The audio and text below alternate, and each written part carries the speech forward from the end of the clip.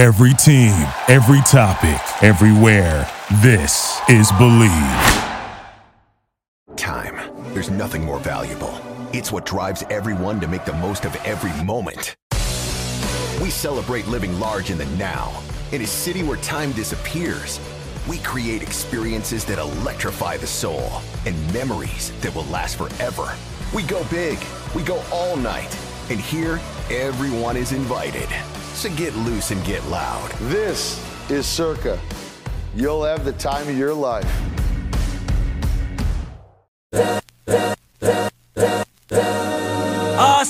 This is the Arash Markazi Show on the Mightier 1090 ESPN Radio. Hello and welcome to the Arash Markazi Show presented by the Sporting Tribune on the Mightier 1090 ESPN Radio in Southern California, 98.5 The Fan in Las Vegas, the Hawaii Sports Radio Network, and the Sports Map Radio Network. It is Legends of Sport Friday, joined by my good friend, it's Andy Bernstein. Hey, Andy, how are you? I'm great, Arash. Always thrilled to be on with you on Legends of Sport Friday, my friend. Yes, and this is a very special one for the both of us. Listen, I mean, how I became familiar with your work is the Showtime Lakers, and for me, it was the back half of the Showtime Lakers with Byron Scott, just one of my favorite players of all time, number 4. He is your guest this week. I mean, talk about what the great fans can expect from this conversation. Well, you know, Byron, obviously one of the great Laker legends of all time. I personally feel that his number 4 should be hanging there next to everybody else's at Crypto.com Arena, but that's just my opinion. You know, I was so thrilled to be able to get an hour to speak to Byron. Shortly after he and I both attended the Showtime reunion in Maui that Magic Johnson and Pat Riley invited all of us to. And we had a lot of laughs. We had a lot of great memories from back in the day, but also from that reunion. And, you know, Byron, amazing guy. I mean, 3-time NBA champion during the Showtime Laker era, NBA Coach of the Year. One of the only guys he is actually the only guy to play with Kobe and coach against Kobe and coach Kobe himself as a Laker. So, you know, we had a lot to talk about the Mamba and his remembrances and great memories of Kobe. And just a wonderful conversation. You know, Byron's doing so much these days with his charitable foundation, the company that he and his wife started, 3 Points Brand, and his podcast, the Off the Dribble podcast. So, you know, tough catching up with him, I got to tell you, but once we got him, he was terrific. You touched on it, and this was something that I think we will touch on a lot during the course of our time together. This reunion in Hawaii, looking at the pictures of it, it was all of the Showtime Lakers. And again, as we know, the Dr. Buss loved Hawaii. The team had many training camps out there. We're on the air live in Hawaii as well. What was that like? What was it like to catch up with all those players and also the coaches as well?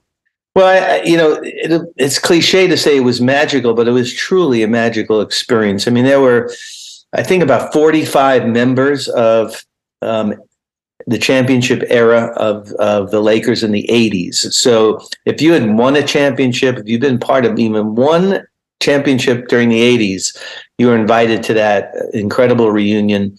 Of course, there were guys there who won 5 championships. Byron Scott was there.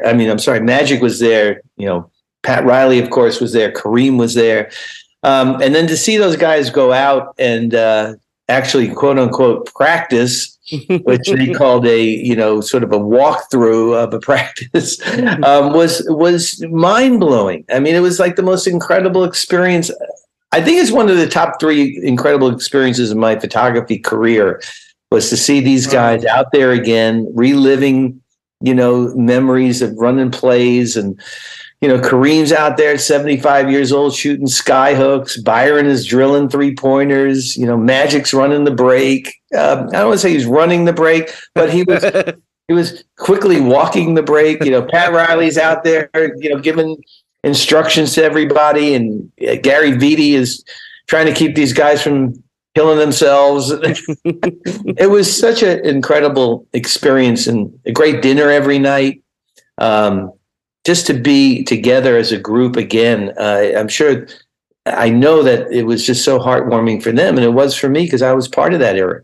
I am so thrilled now to play this first part of this podcast. And again, so thrilled, by the way, you mentioned it, but Byron has a podcast. Michael Cooper has a podcast. You has a podcast. I get to relive my youth every single week. But now let's play the first part of your podcast. It's Legends of Sport Friday. It's Andy Bernstein. It's Byron Scott. You can't beat this combo, folks. He came up to me one day, Andy, and he said, B, I'm thinking about putting a Showtime reunion together. What do you think? And I said, man, I think that would be great, Buck.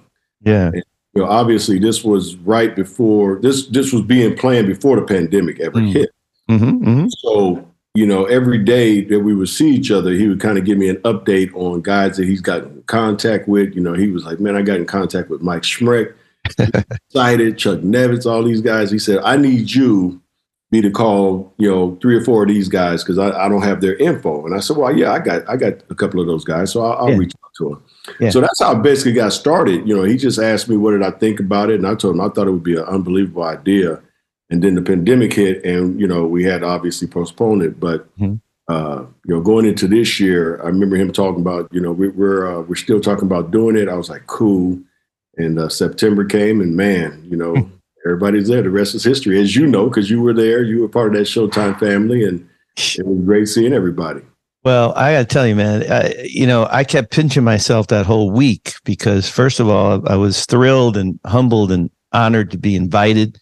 And, of course, I brought my camera with me, because somebody had to document it, and I'm glad I did. But, I've heard Magic talk about this. I watched the special that was on Spectrum, which was great. But from your perspective, when you're there and you're seeing all these guys and it's 35 years later or something like that. Yeah. And, does it all come flooding back? Do you start remembering like certain things or moments or just that like internal feeling of like what it was like to be a brotherhood, a group of you guys together? All of those above, Andy. I mean, the first night that I got there, because I ended up being, one day later because I, had played in a golf tournament in New York with my boy Victor Green for his foundation. So I ended up getting there Tuesday instead of Monday. So when I got there, the first person that I saw was Rouse. I went into the ballroom because my wife was, worried about me not eating on the plane and all that. And it was a long trip. I was coming from New York. Sure. So that's a long day. Yeah. And so I went in the ballroom, and of course, Rouse was in there getting ready for tonight, getting the film session ready and all that. So I got a chance to see Rouse first.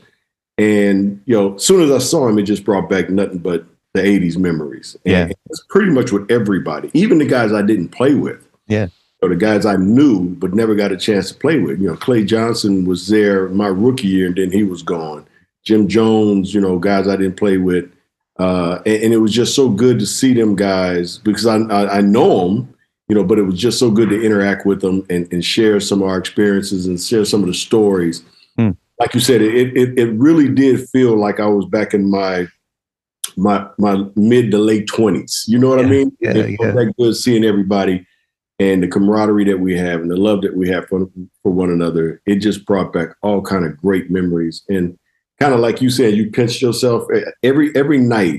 I would wake up in the middle of the night and I would just feel myself smiling, and it was just one of those smiles that, man, this is unbelievable. This is great to be here. And it lasted the whole week. So it was just an unbelievable experience. Yeah. I mean, they could have had this thing in like Omaha or, It didn't matter. It didn't matter, right? But we happened to be at Maui at the Four Seasons, so that wasn't so bad. Yeah, it wasn't bad.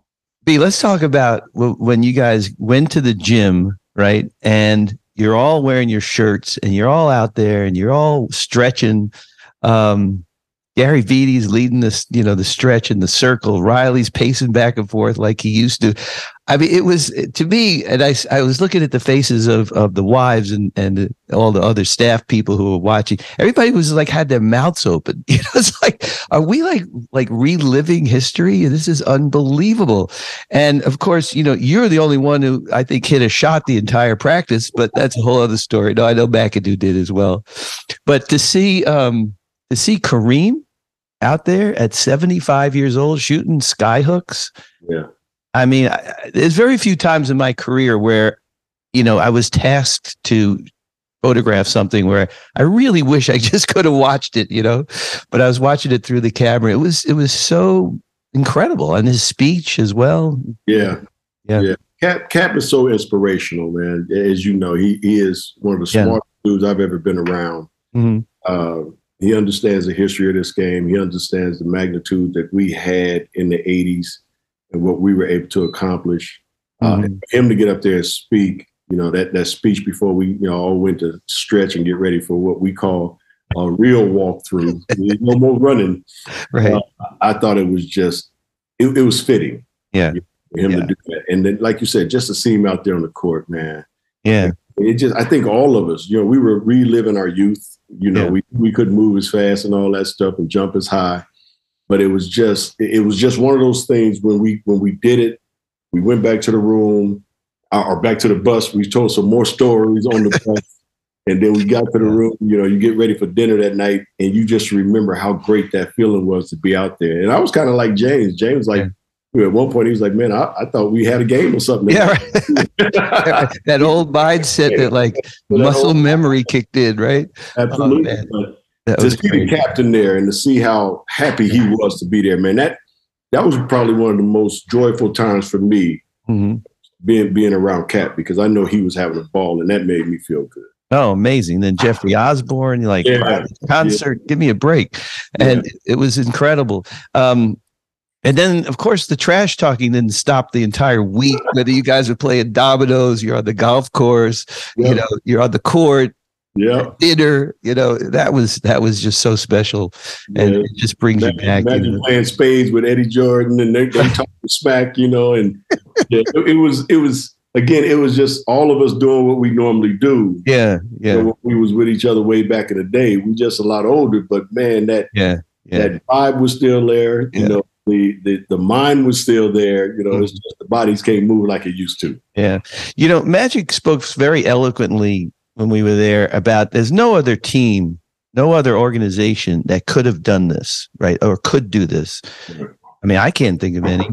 I don't see the Bulls doing this, even, they won 6, but I think how do you put that into words? Like, how do you quantify that? What is special about this group, this 10-year group of Lakers? I think, what Dr. Buss tried to establish from the get-go was a family, type of organization. And I think everybody that put that purple and gold on in the 80s that won a championship, he looked at them as family. And that's how we kind of treat each other, and I think that's the best word I could use, Andy, is family. We had our, as you know, back in the days, our in-house fighting and stuff like that. But when we got out of there and we went on that court, we were always united. We played for one common cause, that's championships. Right.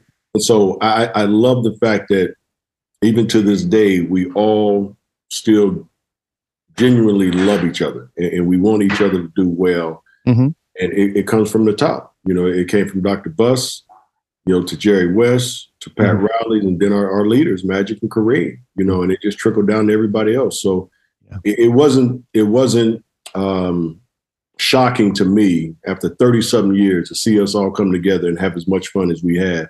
But if you look at organizations, they're not connected like that.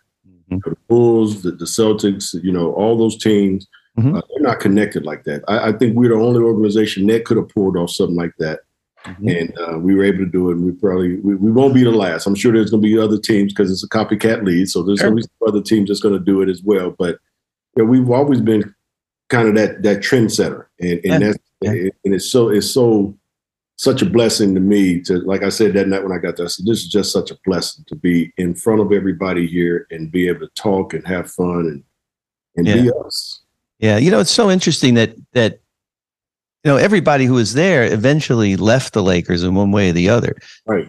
Riley, of course, went on to New York and then Miami, and he's still working for Miami. Right. You left, you came back. I mean, everybody, but yet you remember where your family is. You remember where home is. I go home to Brooklyn. I haven't lived in that house in 40 years, but I still go by it. Still feel like I kind of live there. Right. You still know what your room looked like and the living room and everything else now. I could probably draw. If I knew how to draw, I could probably draw that out. So we got a question for you, man. Now that we're, seasoned, a little bit older, when you were going through Showtime and you were winning your championships, I don't know what the right terminology is, because I've been trying to figure out how to ask you this, but living in the moment. Phil Jackson used to always talk about being in the moment, and all that. I mean, were you taking it in at that point? Were you like, man, I'm in Boston Garden, I'm beating the crap out of the Celtics. It's like, we're going to win a championship on the parquet floor. I mean, or does all that just kind of happen later, years later? Because for me, I got to tell you, my thing, I'm just there doing my job, and then I either collapse later, or thank God we got SportsCenter so I can like relive it. Right. Yeah. How was it in the moment for you? I never really fully understood living in the moment, because you're trying to get a job done. So for me, it hit me, years later on winning those championships and what it meant, and how rare it is. I never, when we won, in '85, first Laker team ever to beat the Celtics in a 7-game series, and we did it on the parquet floor. That was the one thing I do remember, is that I was so happy when my dad took me to the airport going into Game 6. We up 3-2, and my dad, who's unbelievable, he was like, "So what do you think?" I said, "Oh, we win this in 6." Yeah, and he was like, "Oh, okay." And it's funny because when I came home, and he was like, "You said that so emphatically, that you were so sure." He said, "I swear, I thought it was going to go 7." Yeah, but the way you said it, you were so confident. I said, "Yeah, Dad, I just knew we had them." But I never looked back and said, "Man, we beat them on the parquet floor." It took me years, Andy, before I started reliving some of the things that we were able to accomplish. And then, I think the good thing about that is then I really, really started to appreciate it that much more as I got older on some of the things we were able to accomplish. Yeah, incredible, man. But you've been around and played against some of the greats of all time. I mean, you used to have to guard Michael Jordan. You played next to Magic Johnson, James Worthy, Kareem Abdul-Jabbar. Then you get to be a teammate with a young guy named Kobe Bryant, 18 years old, right? Yeah. And you get to see his whole career, and then you get the opportunity to coach him 20 years later. I mean, what a full circle experience. But what is it about greatness, especially with Kobe? What did you see because I've heard, we've talked about this before. I've heard you do interviews. You recognize something in that young fella at 18 years old that really came to fruition, but can you remember back to that rookie season of his? Absolutely, Andy. I remember this kid would be in the gym early. He'd be out there shooting at the Forum before the lights were even on. He's just shooting in the dark, because I would come early, because at that time I needed to get to practice early to get stretched and loose and all that stuff and treatment. And I remember hearing the ball bounce, and I would go on the court, and I couldn't even see him until I walked all the way out there, and I could see Kobe down at the other end shooting, in the dark. And I would go and tell Gary Vitti, "How long has this kid been here?" And he was like, "Oh man, he got here when I got here." Yeah, crazy. I said, "We need to tell somebody to turn the lights on at least, shoot when it's light." But I saw it early that he was determined, dedicated. His work ethic was unbelievable. At 18, you don't see 18-year-olds with that type of dedication, that want to be in the gym 24/7. Or doing anything at 18 that is so obsessed. Your mind is so scattered with so many other things. Yeah, I just knew from day one when I met him that this kid was special. I didn't know how special until we started practicing and everything. And during games, he would sit beside me and ask questions. And I was like, "Man, mark my words, y'all. I'm telling you, this kid's going to be unbelievable." And it made me feel and seem like a prophet, because it came true, came to fruition that this kid was special. And he outworked everybody, along with having, great talent as well. Yeah. So in your second year coaching in New Jersey, you end up in the finals against your beloved Lakers. Yeah. Can't even imagine the feelings of that. But you're coaching against the kid, against Kobe. I mean, did you have anything in your arsenal, in your toolbox that you could pull from how to stop this guy? No. I mean, look, I knew the first game we were going to get blown out because when I walked on the court with my other coaches, Jordan, who's also a former Laker, and Michael Korn, I looked at them and I said, man, we in trouble tonight. Because I saw our guys warming up and they were just kind of starstruck. They were around. And I look back down at the Lakers, they're warm up, they are focused, they're not looking in the stands. Our guys' first time ever being there, so they're looking in the stand, and they just trounced us the first game. Yeah. The next 3 games, we hung in there all the way to the fourth quarter, and then Kobe or Shaq or both would just take over. Yeah. And we really just didn't have enough to guard either one of those guys, let alone, I mean, we had to double both. If Kobe off of pick and rolls, we had to double. Shaq, we had to double in the post. Yeah. Now you're leaving D-Fish, Fox. Okay, let's leave it there for now. That is the first part of the Legends of Sport interview. It's Andy Bernstein and Byron Scott. An amazing conversation about not only his playing career, his coaching career.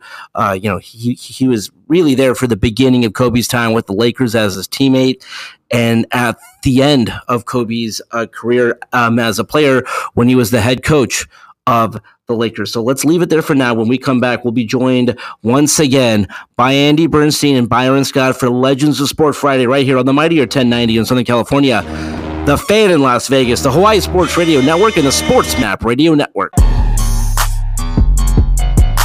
We'll be right back with the Arash Markazi Show on the Mightier 1090 ESPN Radio.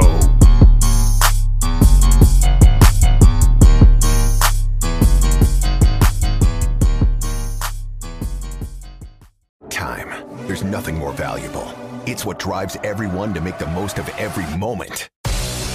We celebrate living large in the now.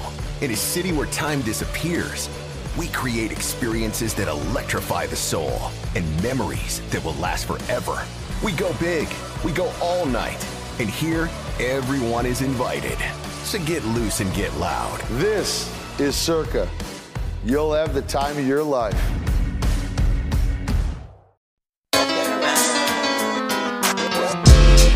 This is the Arash Markazi Show on the Mightier 1090 ESPN Radio. Still clown with the underground when we come around.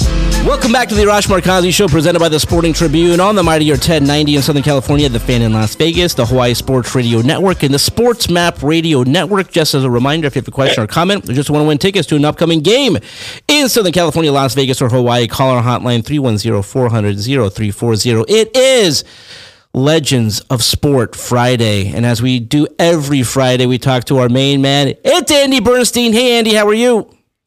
Arash, good to see you, pal. I hope you had a good holiday. It was amazing, my friend. I am so excited about your guest this week because the World Cup match, and I don't care if you're a World Cup fan or a soccer fan. I mean, I think if you tuned into that game, it was high drama.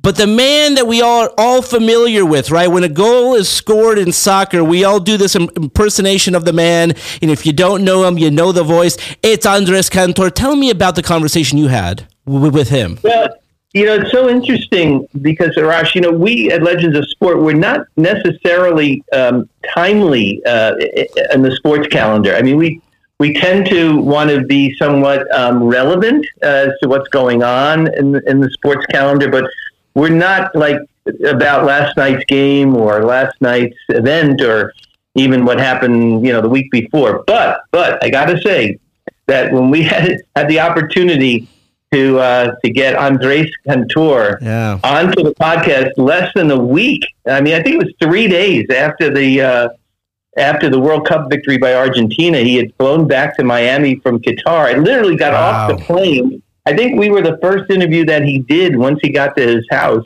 in Miami. Excuse me. So I was thrilled, absolutely thrilled to have him up. Sorry. No worries. By the way, you were as emotional as he was. I am so glad someone showed a clip of him when they won the World Cup, because Andres, listen, you have to be impartial, I guess, but he's from Argentina, and when they won the World Cup, how emotional he got. That was such an amazing clip. Oh, it's amazing. Look, I got to preface all this to say that I'm married to this fanatic Argentinian soccer fan. I mean, you can't say Argentinian in soccer without putting fanatic somewhere. So my wife, my stepdaughter, my mother-in-law came from Rosario, Argentina. We had a house full of people, at 7 o'clock in the morning watching this game.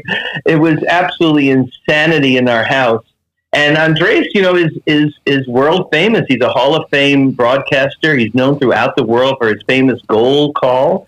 But, here at Legends of Sport, we like to get a little deeper into the person, what made him tick, what got him started. And there's so many parallels and cross connections between all of us, because he grew up, went to high school where my kids go to high school, went to high school. Of course, he's from Argentina. And, he grew up listening to the same voices that my wife listened to growing up, who called soccer back in Argentina. So this is just such a wonderful conversation. And one of the things we talked about, Arash, that was so fascinating to me and something that I can relate to very directly is that when there's a high-pressure moment, picture the bottom of the ninth inning of a World Series game and Kirk Gibson's coming up to bat, or it's Game 7 of the NBA Finals coming down to the wire, and, is Kobe going to take the last shot, or what's going to happen? And, Andres was in that same situation when it got to penalty kicks. And, having to stay cool, calm, and collected, as he says, and make the call to hundreds of millions of people, is fascinating to me because, again, I sort of been in that same situation and having to do my job in a high-pressure cooker of a sporting event. So that was fascinating, and learning how he started, and, of course, living in L.A. as a teenager and listening to Chick Hearn and Vince Scully and Bob Miller. Man, it was just a wonderful conversation. Before we play this clip, I've been talking to so many young photographers who want to do what you do. And the cool thing about it is that they can learn from you. Talk about this workshop that you have planned. Oh, thanks, Arash. Yeah, we're planning a workshop right now that's going to debut in June, but we're selling tickets, early bird tickets to it online. It's called Beyond the Lens, and it's a 12-part live masterclasses, as we like to say. It's, masterclasses are great, but you buy a prepackaged kind of, class with somebody, and you don't get to ask questions. And in our workshop, you'll be able to ask questions, over 12 weeks. So folks can go to beyondthelens.live. That's beyondthelens.live, and sign up. And it's going to be super fun. It's really fun for me. We've spent a lot of time putting this together, a lot of effort into it. And it's going to go beyond just the typical, how do you become a sports photographer?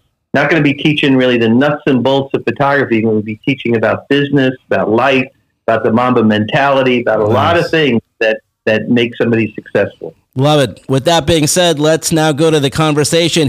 It's Andy Bernstein. It's Andres Cantor. It is Legends of Sport Friday. Well, welcome, Andres Cantor, to the Legends of Sport podcast, man. I can't tell you how special and wonderful this is for us to get together. You're just getting off a plane from Qatar, right? That is right. How are you? Thank you so much for having me on. Oh my God. Well, we have a lot to talk about and not a lot of time, but I got to tell you, we have so many parallels and cross connections here. My kids go to San Marino High School where you went, right? Born and raised. My daughter plays soccer there. My son was on the newspaper where you worked. My wife is Argentinian from Rosario. So I got to tell you, man, as an honorary Argentinian, we were going nuts on Sunday, as you can imagine.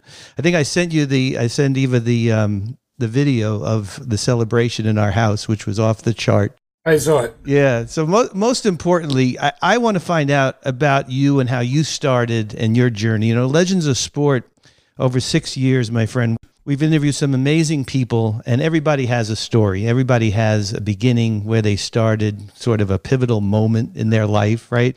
I mean, obviously, I went through your bio. I tried to get as familiar as I could with you, but can you just kind of summarize, how you ended up in the Los Angeles area, you and your family, and your journey into this Hall of Fame occupation that you have? Sure. Well, my parents both were professional physicians. My dad, a gastroenterologist, my mom, a psychologist. They left Argentina during the harsh military junta days of the mid-'70s.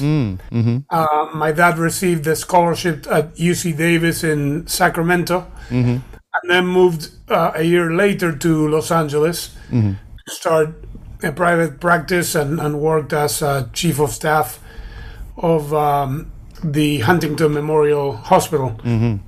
Ended up being chief of staff after many years. So I grew up basically, in LA, attended San Marino High my senior year.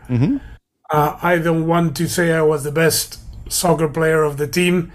Soccer was just beginning as a sport in those days. I became the sports editor of the newspaper Titan News. Right.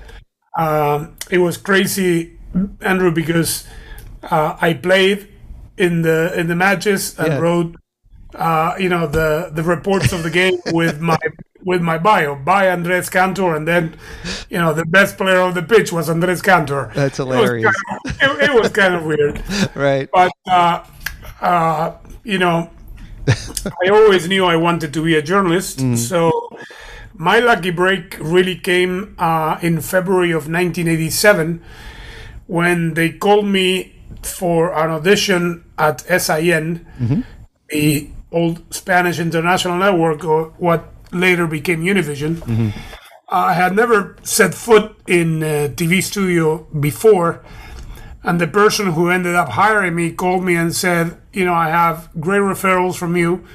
I had been working for a while as a correspondent for a big sports magazine in Argentina called El Gráfico, which is huge.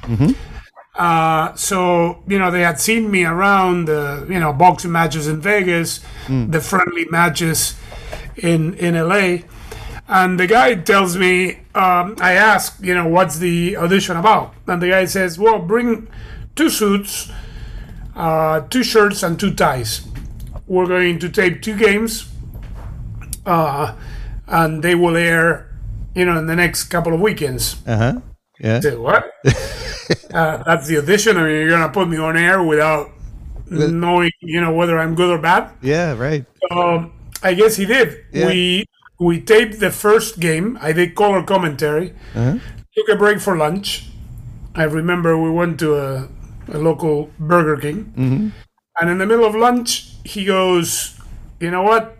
I can tell you know a lot about soccer, but...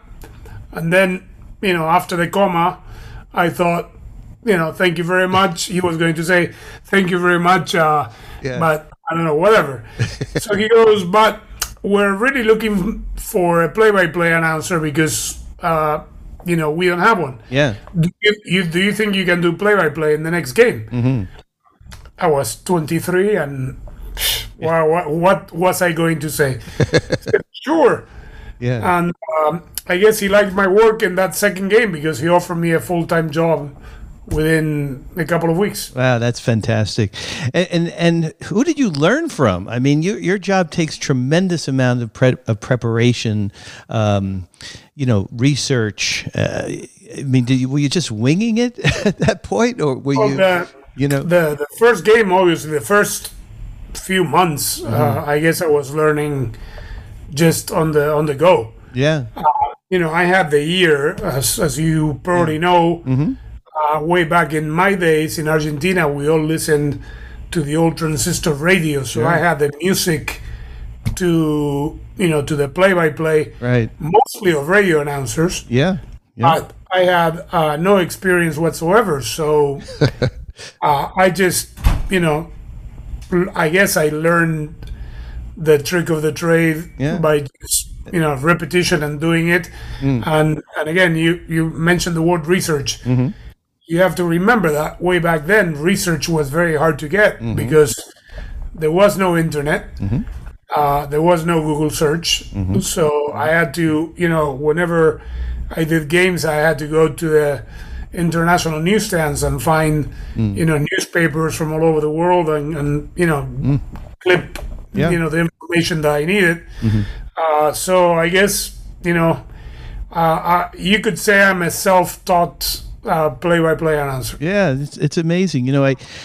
I know that when you were growing up in LA, in the LA area, and that you were privileged, as I have been, to be around some of the greatest announcers in sports in history, right? Chick Hearn, Vin Scully, Bob Miller. I mean, it doesn't get better than that, right? So how much of your style do you feel that you got from listening to those guys growing up? Because you talk about, listening to Jose Munoz, I guess, in Buenos Aires, in Argentina growing up. My wife talks about how her dad would be washing the car and listening to the soccer matches, But once you got to LA and you got to be around and listen to these incredible voices, I want to know how that influenced you. I'm not sure it did. I did listen to Chick Hearn and Vince Scully, obviously. I liked basketball. I liked the way Chick Hearn called the basketball games. But, it's a different language altogether. And I don't know if I have any influence other than the way, Vince Scully put poetry into every broadcast. Chick Hearn, had great lines that, I don't know how he came up with those. None of us do. Yeah. But nothing that I do is, pre-rehearsed or anything. Everything is very spontaneous. So obviously I like them a lot, but I'm not sure they did influence part of my style. I want to go back to that moment when, first of all, that game was absolutely insane. I mean, I've been to some pretty incredible games, Kirk Gibson's home run, Game 7s of the NBA Finals. I've covered 40 NBA Finals. I've seen a lot, right? But I was feeling it emotionally, and my wife and all our friends and my mother-in-law is visiting from Rosario. I mean, it's was wacky. But you have to do your job, right? People ask me this all the time. It's high tension moment, pressure. There's a lot going on. There's Kobe takes the last second shot in the NBA Finals. I mean, the last thing I can do is watch that happen, right? You have to watch it. You have to report on it. You have to be coherent, right? Which you were. Go back to that moment. What did I saw your Today Show interview. You were very eloquent about it, but just like reflecting now after a couple of days, how can you view that? Well, it's I would add to your very good description that I have to try to choose the right words while I'm doing a very intense, emotional play-by-play of a final of that kind. Right. I'm going to share with you something that even though Argentina is already the world champions, it still gives me chills. And I expressly went, as soon as I got home, I did not watch the entire match. I watched like 20 minutes of the first half in between the two goals. I wanted to see how they were. Yeah. But I went expressly to, I fast forwarded to the minute 122. Yeah. Yeah. Because I remember vividly, and it gives me chills, honestly. Yeah. I was processing the Argentina loss when I see Colo on a breakaway, one-on-one, the big goal, and the Argentine goalkeeper. I'm saying we're going to lose this. I'm dying inside, and I am mentally preparing my biggest goal of the entire tournament, because if it would have gone in, end of game, France would have been world champion. Right. And then suddenly in my play-by-play, I say France is going to win it. Really? And then Martinez with his left foot or whatever, leg. His toe, yeah. Makes a miraculous save. And it was just incredible. Yeah. And then, overtime came and we go up 3-2. Argentina goes up 3-2 and they tie it, with 6 minutes. And then the penalty shootout, it's always, Yeah. Yeah, it's a crapshoot, right? It's a lottery. Yeah. And, I had to be as composed as I could until Montiel put his foot on the ball. And I saw which way it was going, because even though I had the sense, and everyone knew that if he converted the PK, Argentina was a champion. If he did not, France had another chance. So I had to be, cool, calm, and collected for the next play-by-play of the PK. Yeah. So when he converted the penalty, I just couldn't hold it anymore. It was just like... Yeah. You probably wanted to, rip off your headset and just run around the press box, But I could imagine just, because I saw you got up, you got down, you're grabbing your partner. It's but you're still on the air. You're talking to hundreds of millions of people. So doing your job. You know that my goal is very... very upbeat. Here it wasn't a goal. It was, a penalty. Yes. And then, the end of the World Cup, crowning a new champion. Yeah. So, and obviously I had some emotional involvement in it. Yeah. Everyone knows that. Of course. I'm from Argentina, that I die for my national team and for my team, Boca Juniors. Yeah. Yep. And whatever happened. So let me ask you this: how do you possibly top that in your career? I mean, you've done this a long time. I mean, you're still doing. I mean, I read you do 120 games a year, which, at the peak I was doing about that many, but I've tailed back a lot in my career, and we're about the same age and been doing this a long time. I mean, how do you get ready for next season after this unbelievable experience? Well, soccer is my life. That is the truth. Yeah.